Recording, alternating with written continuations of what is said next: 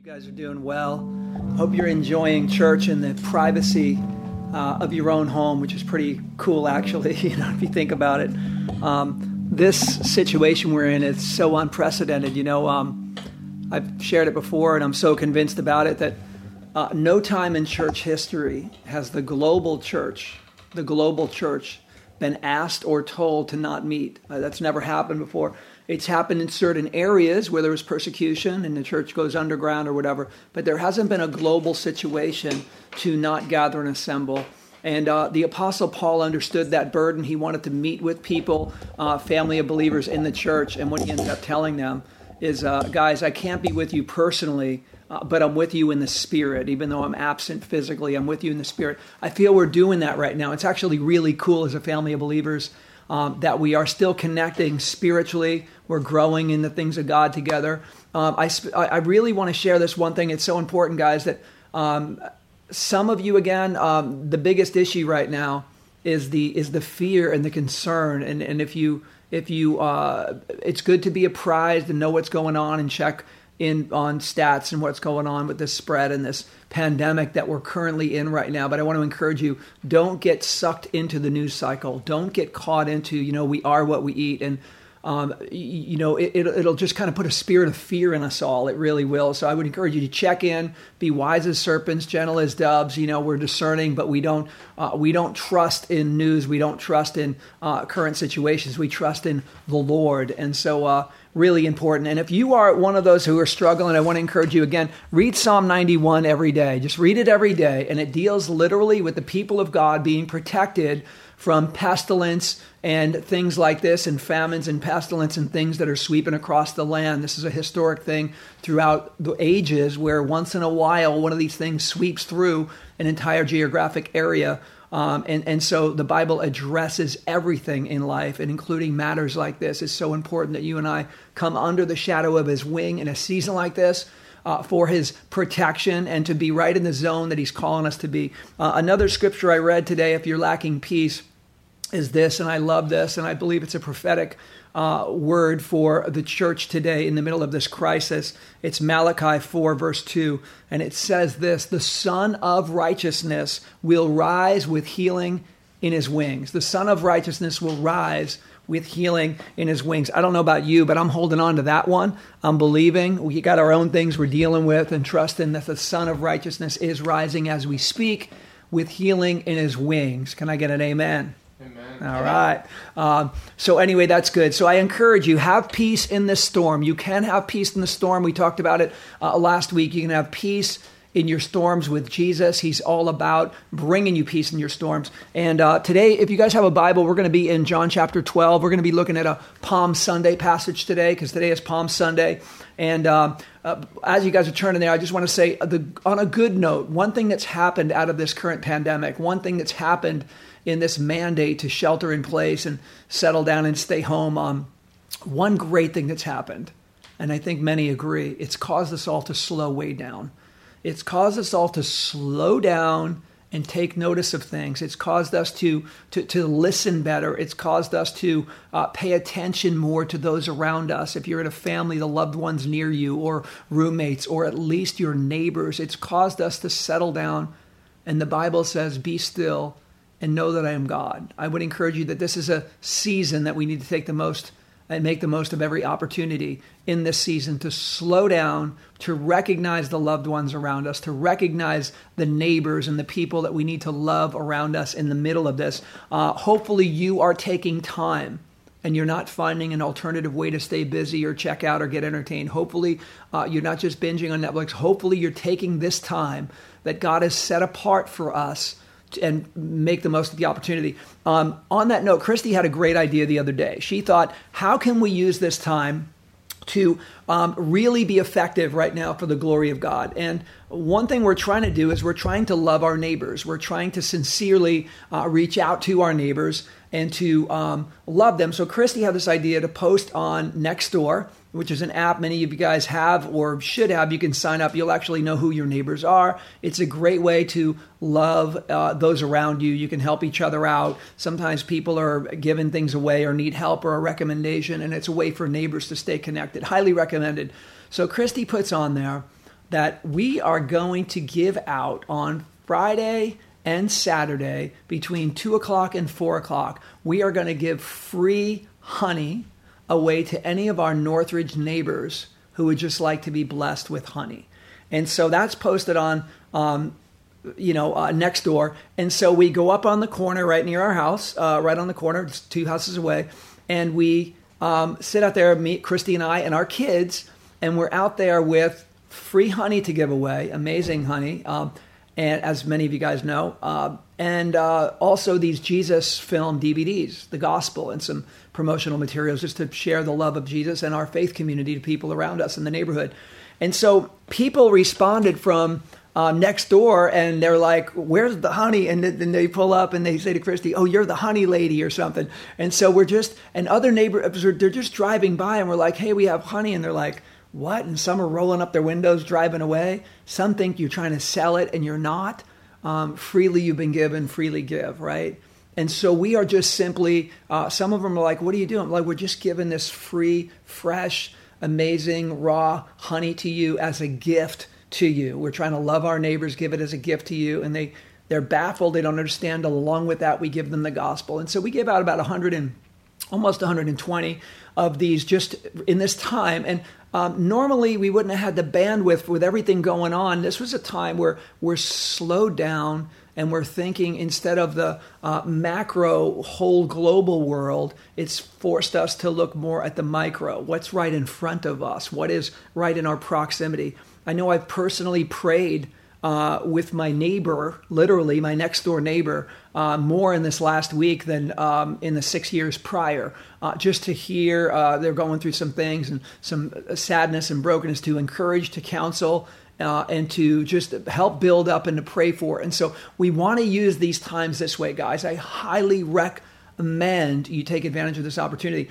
Talking about that, I know Heather had emailed me and she said, shout out to Heather, on the same kind of note, she figured, what can I do in this time to really be effective and to reach my neighbors? So she emailed a bunch of her neighbors that she knows, and she attached a sermon message of hope, just like this one, to it, but specifically said to them, hey, listen, guys, if there's anything you need, if I can encourage you in any way or get something for you at the store, whatever it is I can do in this season, please let me know. Whether people take advantage of that or not, they will never forget what you offered them. They will never forget you expressing the love of God in a time of need just like this. So again, I want to encourage you guys, aim high, make the most of the opportunity, be the representatives of Jesus who brings peace to your neighbors, okay? That's who we represent. Really want to encourage you guys to do the same. So anyway, getting into our passage today, this week is monumental in the church calendar because 2,000 years ago, around this time of the year, Jesus came in for Passover Sunday to Jerusalem. He had done this ministry in his public ministry for 3 years, from 30 AD to 33 AD, and this would be his final descent into Jerusalem. It's what we call Passion Week. And he had been telling his disciples and the crowds the whole time, specifically his disciples, he said, hey, guys, I'm doing all these things, but pretty soon, I'm going to be going to Jerusalem. I'm going to be handed over, and I'm going to give my life as a ransom for many. And they didn't really understand that, and they didn't want to really hear that because there's certain things they really like about Jesus, and there's some things they don't like. And that Jesus being a sacrifice and being removed from them is not something they wanted to hear. Yet Jesus knew it was coming, and he was intentional. He was born with a mission, and he was walking out this mission right now. And so Jesus in John chapter 12, if you have your Bible, we're going to be picking up in verse 12. But Jesus is making this descent into Jerusalem, and he knows exactly what is coming this final week of this time before the cross. He knows exactly what's about to play out, and it's not going to be fun, but it's going to be very intentional and purposeful and sacrificial. So he's coming in knowing that, and he knows on this Sunday, this Passion Week, he knows it's going to culminate with Good Friday, which is this Friday. We're going to have a live stream for you, hopefully from a special undisclosed location. We're going to try to do that not from the living room. We're going to try to get out there and do this in a spot so we can make it more authentic for you. So lock in on that for our Good Friday service, and you'll get an email about it. It'll be around 5:30-ish. And stream that with us, please, and engage, because this is so powerful. And so what happened is he came in and he knew that the Friday was coming. He knew he was going to be betrayed and turned over. He knew the Last Supper was coming and going to the cross. But he also knew that 3 days later was Resurrection Sunday, profound, which changed the world for you and I and for everyone who's in Christ, changed the world forever. So here's what we have laying before us this week. I would encourage you to read the Gospels this week, clock the story, stay in track with the story so that we can do this together as we walk with Jesus in this profound and powerful week. And by the way, if you see me do this a little bit, I'm looking at Instagram peeps right here and Instagram peeps right here and Facebook crew right here. So God bless you both. So here's how it starts with this passage. If you have your Bible, you can read it. I would say on your device, but you're probably streaming right now, so I don't know if you can do both. But this is Jesus coming into Jerusalem on Palm Sunday, which happened today historically. And it starts like this in John 12, verse 12. The next day, the great crowd that had come for the festival heard that Jesus was on his way to Jerusalem. They took palm branches and went out to meet him, shouting, "Hosanna! Blessed is he who comes in the name of the Lord! Blessed is the King of Israel!" And Jesus found a donkey and sat on it, as it is written, "Do not be afraid, daughter of Zion. Your king is coming, seated on a donkey's colt." At first, his disciples did not understand all this. Only after Jesus was glorified did they realize that these things had been written about him and that these things had been done to him. Now the crowd that was with him when he called Lazarus from the tomb and raised him from the dead continued to spread the word.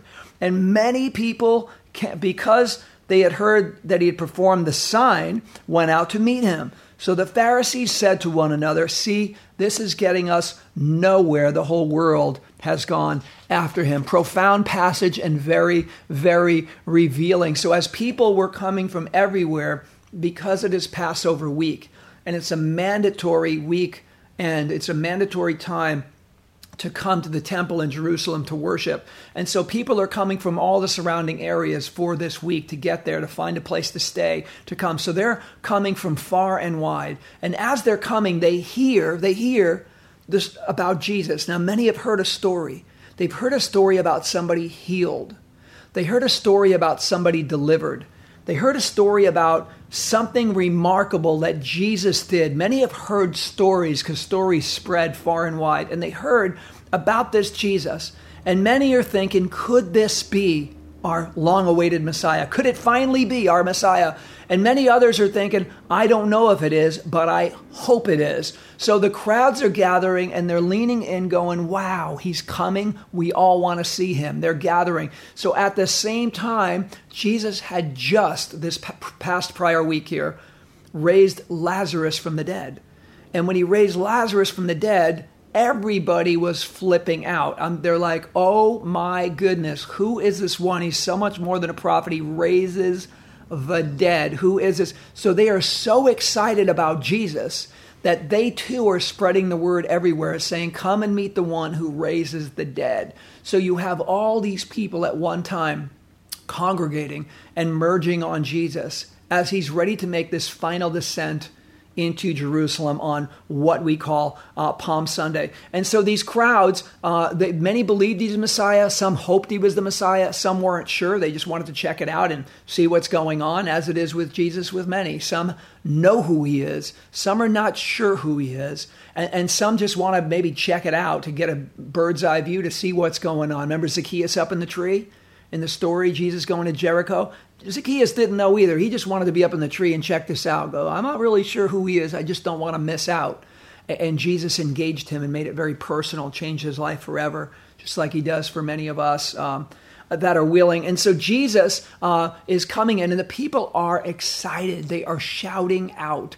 And the reason they're shouting out, this is important, guys. They're excited and they're shouting out because they have an expectation. They have this hope inside. They have this expectation.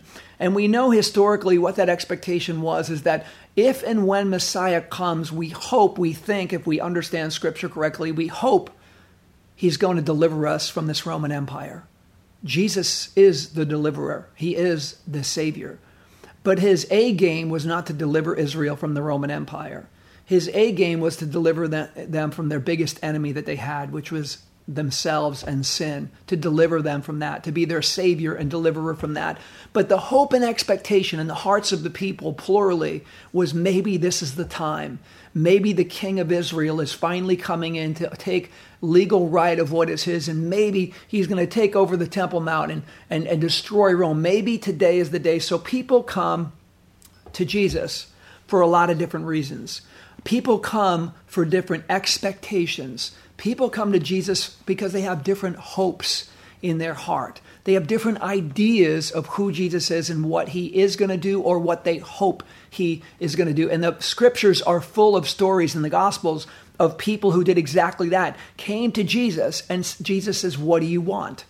And they said, well, my son needs healing. That's what I'm here. I'm only here for my son. Or my daughter needs this. Or, Lord, would you help with this situation? This guy can't walk over here. Or what is it you want? Well, I'm blind. I want to see, Jesus. And people came to Jesus for so many things. They had a hope. They had an expectation. And to be honest with you, maybe you did too.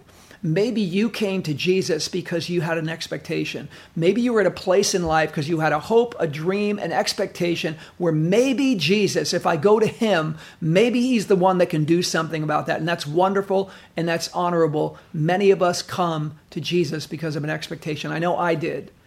I came to Jesus because I heard that he was the Prince of Peace. I heard he was. I remember getting the Christmas card that promised this child who's going to be born in Bethlehem from the Virgin, this Jesus, this Christ child, will be the Prince of Peace. He'll be called the Prince of Peace. And I thought, I wonder if that's true, because I don't have that peace and I really want it. And so we come for different reasons. And what I realized is when I came to Jesus for peace, it was true. Jesus offers peace. I was accurate in my expectation. It wasn't just some random thing. It was a promise of Scripture, and Jesus, in fact, promised what the Scripture promised as well. Jesus provided what the Scripture promised, and I realized not only is the Prince of Peace, he offered so much more than just the peace. So much more. But the entryway to me, the desire to meet him, like the people in the crowd, the expectation to come to him in the first place, had to do with something. It was a hope I had, an aspiration. It was an expectation. And specifically, it was peace. Jesus, if that's who you are, I don't know you personally, but if it is, I want what you have. Could you do that for me? And this is where engagement with Jesus the Christ began for me. Maybe you have a similar story where you came for a reason. And so Jesus in this passage, he comes into Jerusalem, but he's not doing really what the crowd thought. You see, he came in, instead of being on a horse, which is an animal of war, Jesus came in on a donkey, which is an animal of peace. A complete contradiction to maybe what they thought the Messiah would do and overthrow Rome. He came in peace because he's the Prince of Peace. He didn't come to conquer Rome. He came to conquer sin and death. And this was the misinterpretation with people's hopes and dreams and aspirations of the real promises of Jesus and what they hoped he might do. And this is really important because when Jesus entered Jerusalem, guess what? He did not do, listen, Jesus did not do what the people expected him to do. That Jesus, the Messiah, did not do what the people hoped he would do. Jesus did what he said he would do, but he did not do what the people hoped he would do. And I need to bring this out because this happens too often in life. Too often in life, there is a hope, just like the crowd. There is a hope of what Jesus might do. There is a hope that maybe if I get somewhere around him, he will do this for me. He will provide this for me. He will do this for me. He will make me successful. Whatever this thing is, there's so many things. And Jesus does wonderful, profound, magnificent things in our life. But sometimes they're not things that he actually promised. Listen, he didn't promise them, and yet we expect them. Think about that for a minute. He never promised them, and yet we expect them. And that's the great point of disappointment going on in this passage. The crowds gathered around are like, yes, shouting, yelling, Son of David, King of Israel, we expect, Hosanna, save us, do this. That's what these words mean, save us, come and save us right now. But that's not what's happening in the way they thought. And there's disappointment going on. And the same crowds that thronged around him and shouted out and yelled, well, guess what? Pretty soon, they all walked away. Pretty soon, we don't hear of this specific crowd again. What happened to them? I don't know. They had an expectation, and their expectation wasn't met. But I want to remind you, their expectation isn't one that Jesus gave them. This is important. It's not something that Jesus said. Jesus will never disappoint. Listen, he will never disappoint on what he says. You need to know that. He will never disappoint on what he says. You can own that. You can keep that. You can hold on to that. If you're a note taker today, some of you are, some of you aren't, but if there's a couple of takeaways that you get today, I want to encourage you to please hold on to this. Because maybe this isn't the season of your life. Maybe you have friends and family and loved ones who also had an expectation of Jesus. And it's not one that he promised, and yet they had it. And because Jesus didn't meet their expectations somehow, they're disappointed too. And they get discouraged and walk away. And I want to encourage you to lovingly point people back to the nature and the promises of Jesus. Here's what we got to know. It's so important. Listen, guys, don't expect what Jesus never promised. Don't expect what Jesus never promised. The crowd did expect what Jesus never promised. And we often do as well too, guys.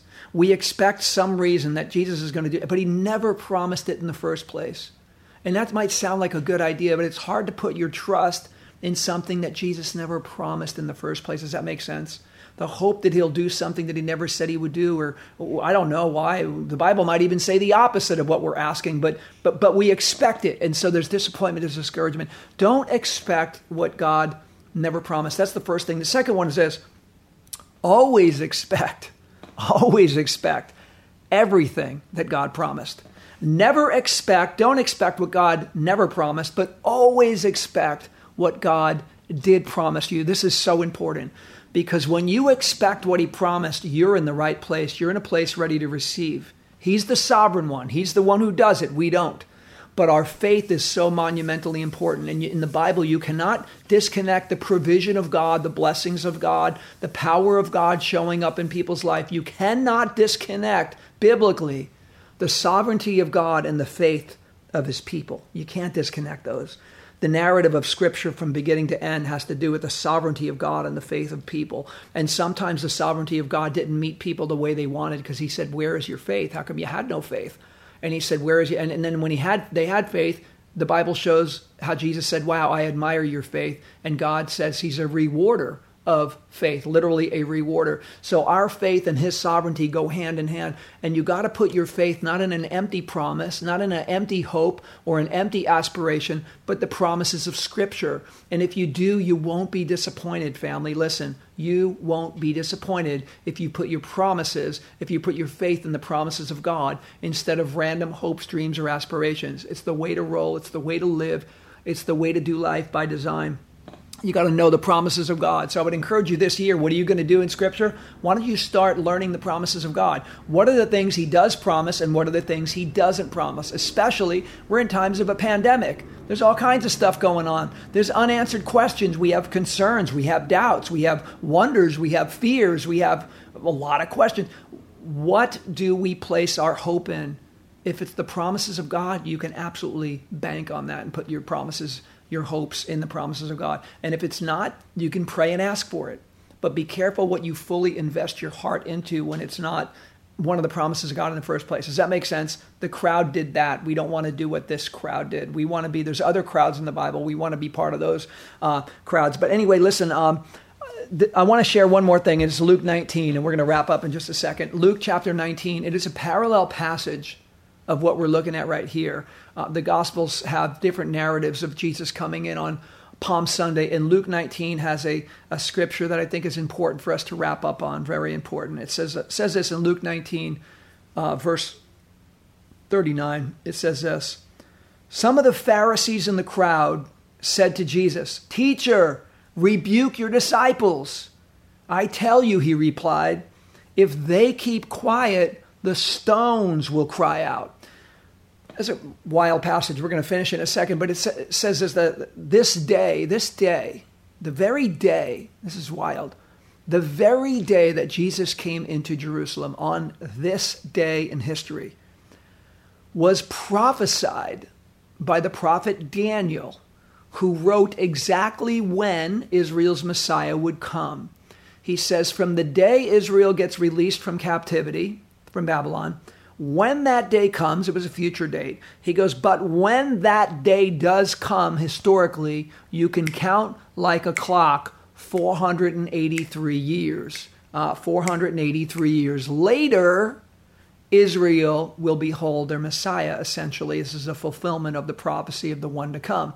So there were many who were counting the days, and many saw the prophecy, and many understood. And when Jesus is coming, they're like, my goodness, this is lining up with the prophetic calendar. Others ignored that prophecy of Scripture. But Jesus came in on this very day. This very day was a day marked in history. It's a day the world was waiting for the Messiah to come. In fact, the people are rightly shouting, as they should, because this is a marked day in history, fulfilling prophecy of when Israel's Messiah and the Savior of the world would finally come into Jerusalem to make himself known publicly as Israel's king, as he rode in as the king of Israel. And people are shouting, but even nature was waiting for this day by God's design. And Jesus says, listen, guys, even if the people didn't shout out, he's telling the Pharisees, the stones would cry out. Now, I don't know what that would look like. What does it sound like when stones cry out? I don't know. Maybe the earth shakes, something of some crazy magnitude. The Bible says that in Romans that the earth groans in anticipation of what God has in store. So even the timeline of this planet, which we don't see the timeline, God does, even the earth groans, talking about an internal tremble, like a stomach when you're really hungry. People hear it, you recognize it, you feel it. That is something going on internally. That's an outward expression of an inward reality.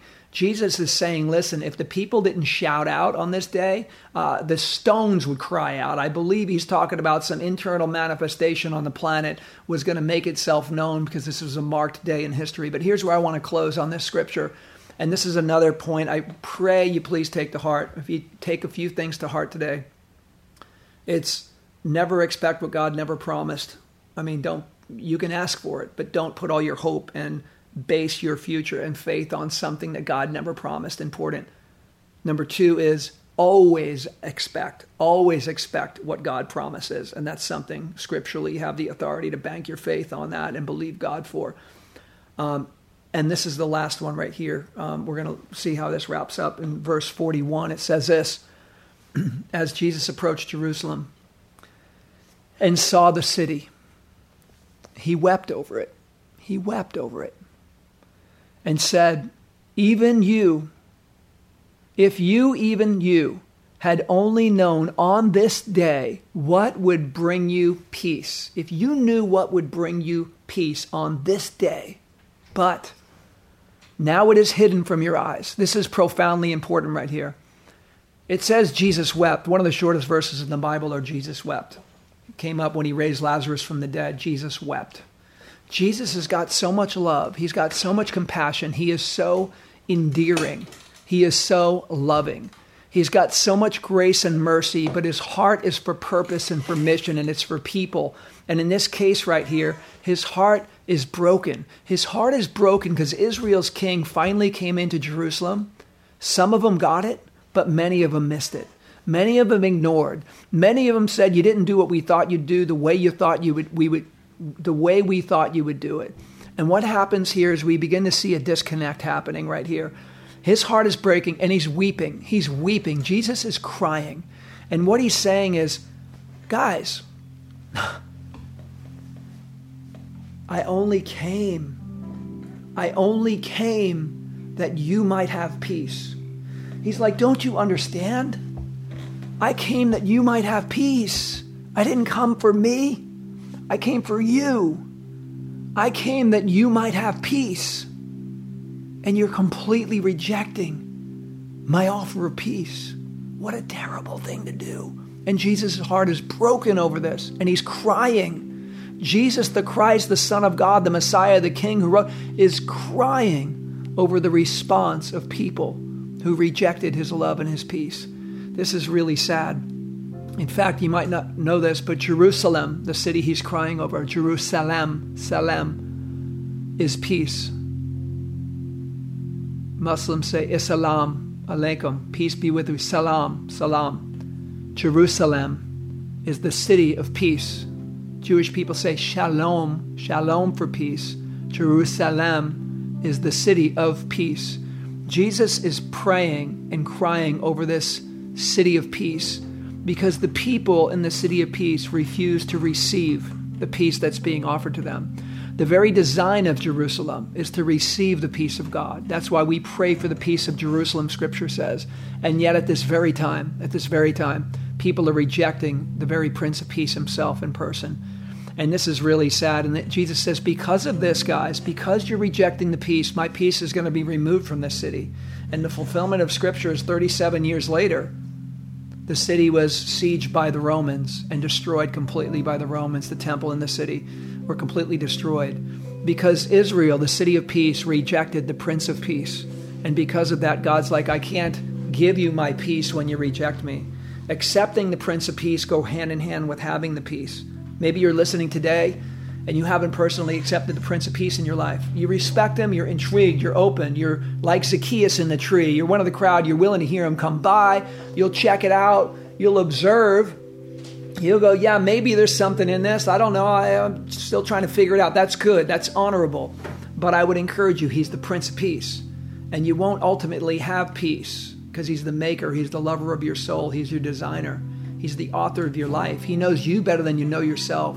You ultimately won't have peace until you ask the Prince of Peace to come in. And when you do that, you're going to find so many other dimensions of his offering in your life. And it's wonderful. It gets better all the time. But I'll bet you in your life, you can look back too in this passage right here. Oh, this is what he says, the final thing in verse 42. He says to Jerusalem, guys, here is why I'm lifting my peace. The reason I'm lifting my peace from your city, from this town, from this culture, is this. This is profoundly important in Scripture. You can underline it in your Bible in verse 42 if you have it. He's saying, I came as the Prince of Peace, but listen, and I'm crying because you're rejecting peace. And he says, here's why I'm taking my peace away from the city. Because you didn't recognize, it says, you didn't recognize the time of God's coming to you. You might want to underline that in the Bible. You didn't recognize the time of God's coming to you. Some translations say God's visitation. The concept here, the premise, the principle that it's saying in the original is, guys, I only came that you would have peace, but you guys overlooked and ignored the time of God's visitation on your life. What this is saying is, never overlook the times and moments of God's visitation on your life.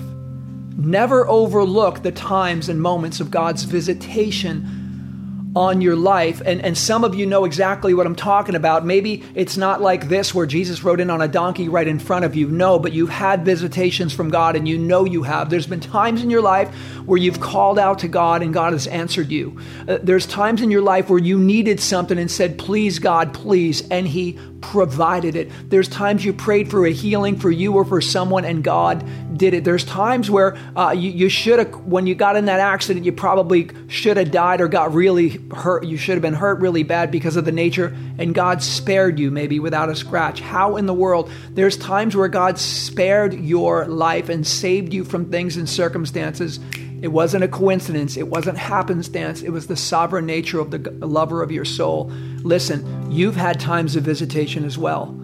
What this is saying, if you're a believer today, is don't forsake the times of God's visitation. The moments of God's visitation, take them to heart. Don't overlook the times and the moments of God's visitation in your life, because that's what Israel did.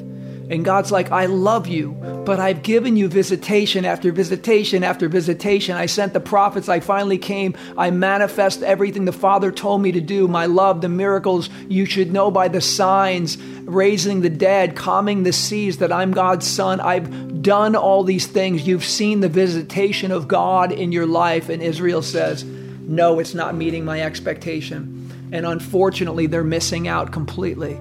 And Jesus said, look, I only came, as he cries, I only came that you would have peace, Jerusalem. City of peace, I only came that you would have peace. But since you've recurringly rejected my offer of peace, my love, my grace, my mercy, you've rejected the time of my visitation, I'm actually going to pull back the peace. Peace is not a universal right. Peace is an optional request. It is a gift from God. It's listed as a gift of the Holy Spirit. It's a gift. Peace is a gift. Many of us want that gift. I came because of that gift, and God honored it and gave me that gift and so much more. I pray right now that the Prince of Peace would come into your life in a profound and an explosive way. If you're listening today and checking out this live feed, or whether it's on YouTube where you see this video, and you don't personally know the Prince of Peace, you got to start somewhere. And you got to say, you know what, Jesus, I'm just observing, but I realize you got some stuff to offer, and I want to start following what you promise. I want to start trusting in what you say. And he comes to offer peace and give you a time of visitation. Even right now through this feed, he's giving you a time of visitation as his word is being made known to you. And he's asking you, do you want to receive the Prince of Peace?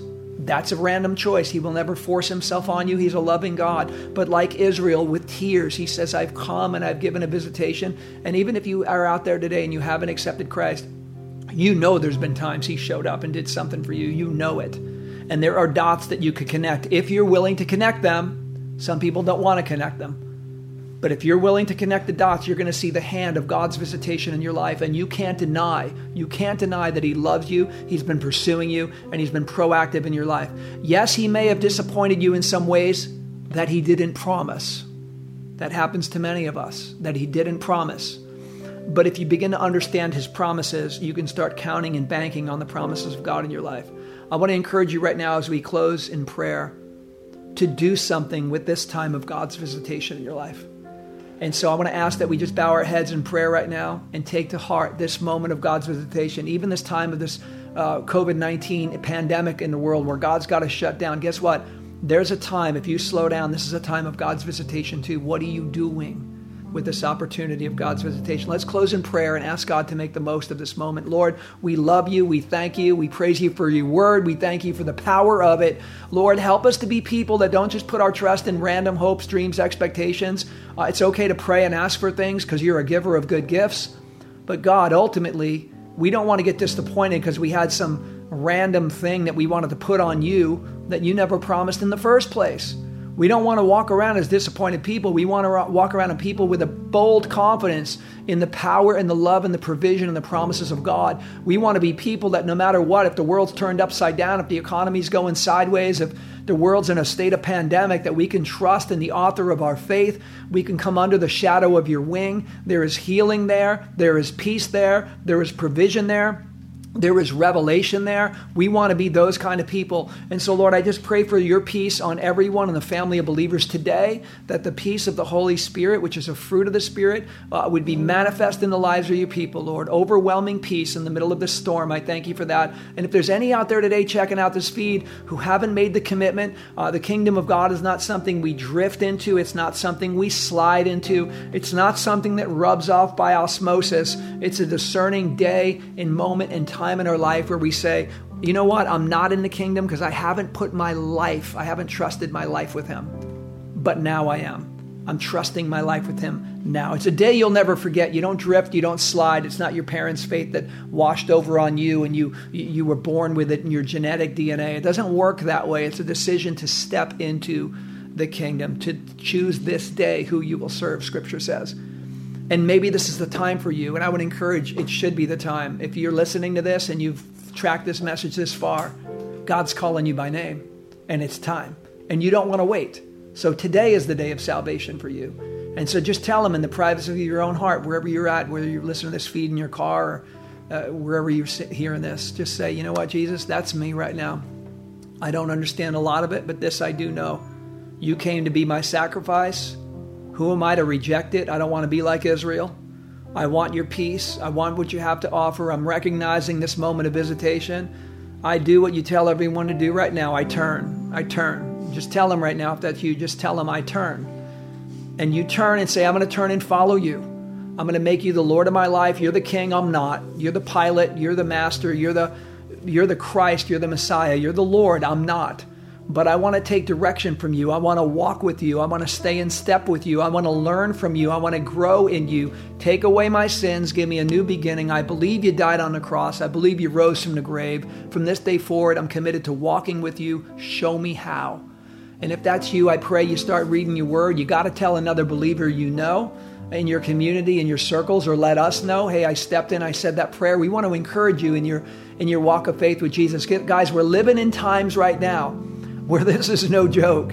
We're living in times now where you got to walk with Jesus. You got to be in step with God. You got to be in step with the Spirit if you're going to discern what's going on and what's your place in it and what's your tempo in it and what's your role in it, as we're going to see things unfolding soon around us as the world is changing on our watch right now. So God has you here for such a time as this. Let's make the most of our opportunities. This week, guys, love your neighbor, okay? This week, go out and love your neighbor. This week, I want to encourage you to join us for our Good Friday feed. We're going to send you the link for it on Good Friday. And of course, Resurrection Sunday. I will tell you this.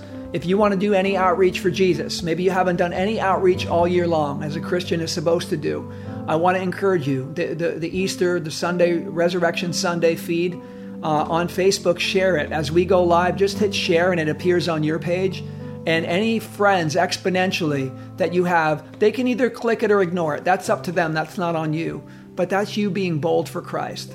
He says, if you confess me before men, I'll confess you before my Father and angels in heaven. So I want to encourage you, share these feeds, guys. It doesn't matter where people live on the other side of the globe. We are scattering seeds for the kingdom. We're pointing people to Jesus.